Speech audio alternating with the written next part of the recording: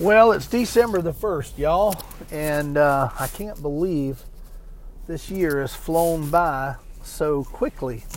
It's just really, really gone by fast. And I know as you get older, people say, time speeds up as you get older, but even my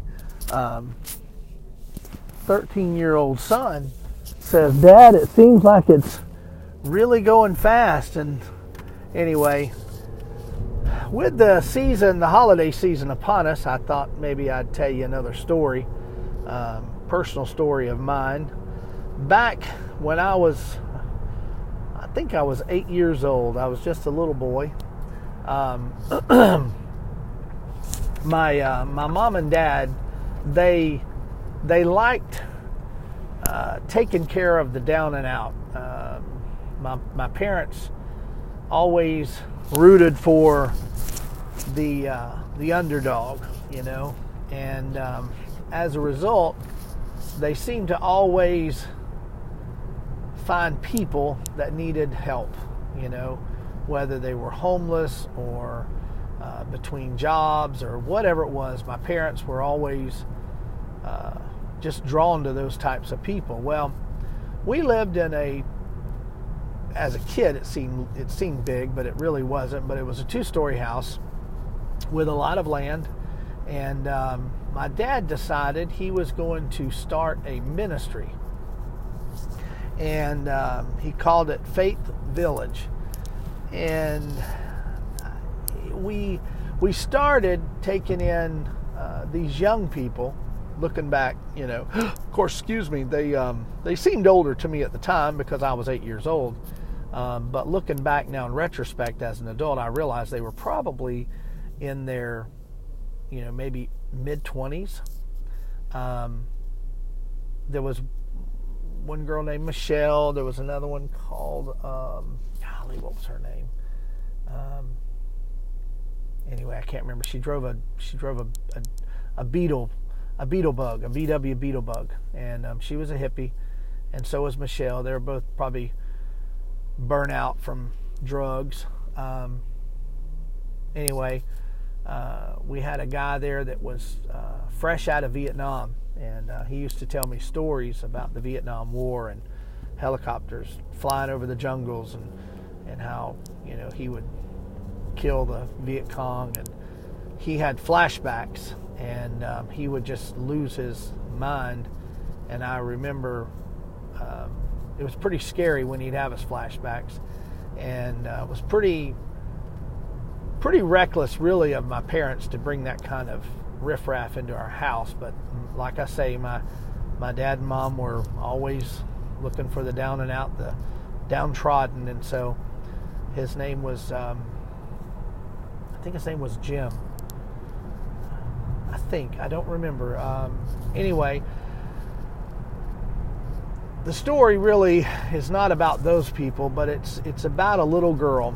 And to the life of me, and to the best of my ability and knowledge, I cannot remember her name, but it seemed like it was Mindy or Monica or something like that. But for the sake of this story, I'm just going to call her Monica. I remember my parents coming to me, and my mother kneeling down in front of me and talking to me, and she said, "We're going to be bringing a little girl over here to live with us for a little while, and I want you to protect her. I want you to keep her safe and be her big brother." And she was only 6 years old. And I said, "Yes, ma'am." And I took that very seriously. I mean, that was a mandate, really, for me. And so I had 4 older brothers, and I was the youngest of 5 boys. I didn't have a little sister and didn't have a little brother. And I always wanted a little brother or a little sister. And I was tickled to death just for the opportunity to have a little sister that I could take care of, And I remember when they brought her in, her hair was all matted, and she was dirty, and her fingernails were dirty, and she smelled.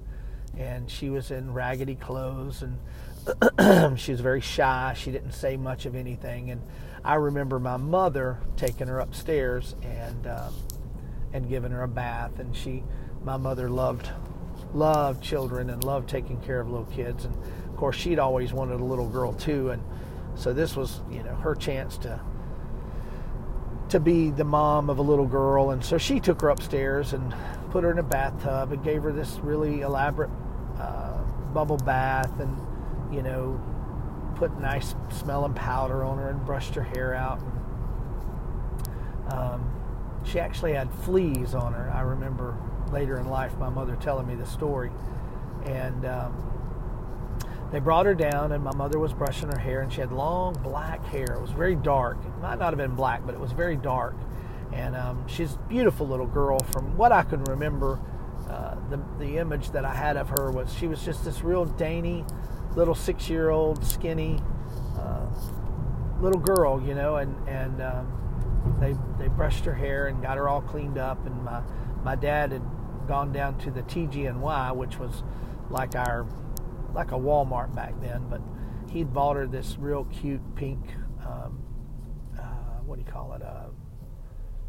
robe and some pink slippers, and real girly girl stuff, and got her some clothes and some shirts and pants and panties, and all this was girly stuff. And and my mom just loved doting on her, and putting her hair in ribbons and things like that. And so we eventually got introduced to one another, and of course I was 8, she was 6. She was not far from my age, and I just I loved her immediately. She was my sister, and I was going to protect her. I took that mandate very, very seriously from my mom, to protect this little girl and watch over her and keep her safe. And so we played together. We did everything together.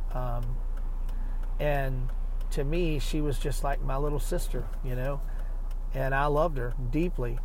As much as an 8-year-old has the capacity to love, I loved her. And we played together, and, we'd play outside together. And I'm not really sure how long she lived with us, but it seemed like it was a good bit.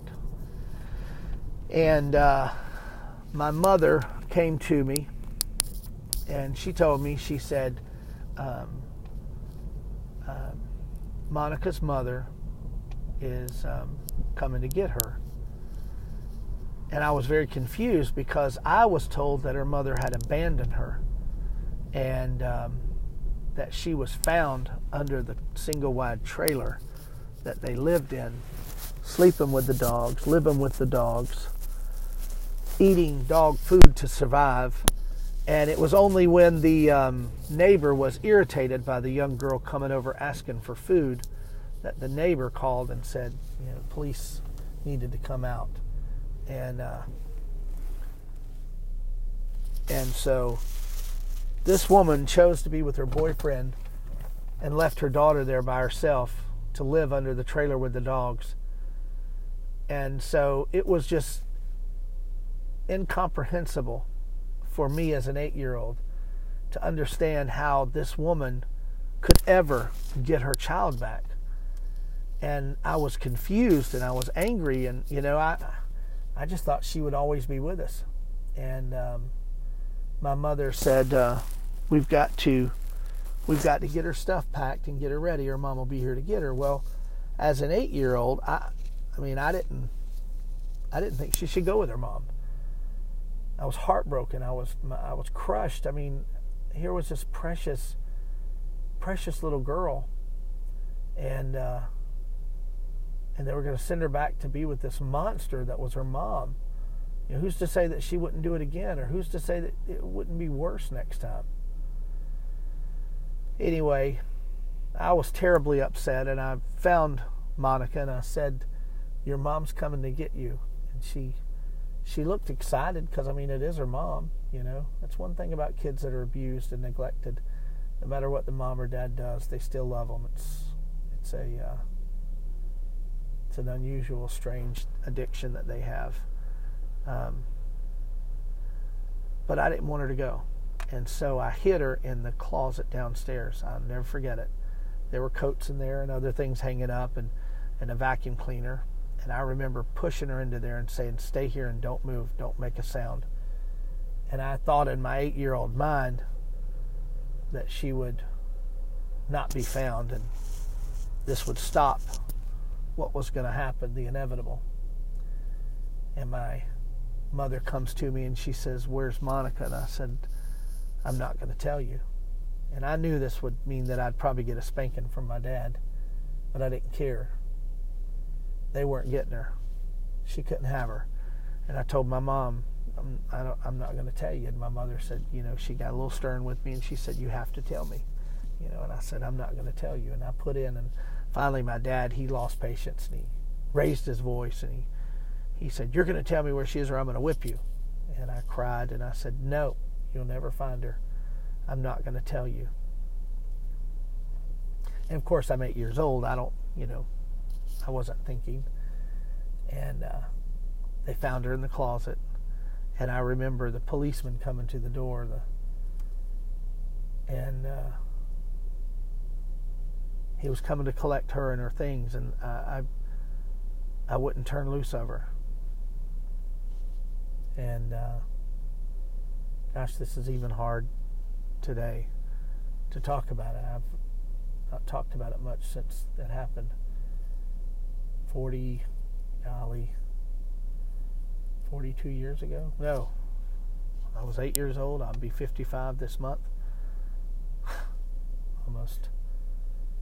Almost 50 years ago. It's been a long time, but anyway, I remember them pulling me away from her and my mother pulling me and holding me. And they took her away. Just like that. This precious little child, this innocent little girl, was put back with her family, with her mom. And it broke my heart. And I don't think I ever got over that. And that's probably why I've been such a huge advocate for children all my life. And I loved my little cousins to death. They were like my little children. They're like my little sisters and my little brothers. And I never forgot her. Never. Not once have I ever forgotten her. I can't remember her name, but it was a pretty traumatic experience for me. It was a lesson in loss and a lesson in life that I, to this day, still don't understand. But I've often wondered, what happened to her? What did she make it? What'd she grow up to be? Who did she become? What was her life like, And I may never know. Not this side, anyway. I may know one day when I get to heaven. But I don't know now, and it bothers me sometimes, But it was around the holidays because I remember it being cold. And it just made me think about it since Christmas is coming up. And it just kind of triggered a memory, I guess, in me. But I hope one day that I really would love to just know what happened to her, She was such a precious thing. And I'm guessing she must be, in her 50s. I was only 2 years older than her, so she's got to be 53.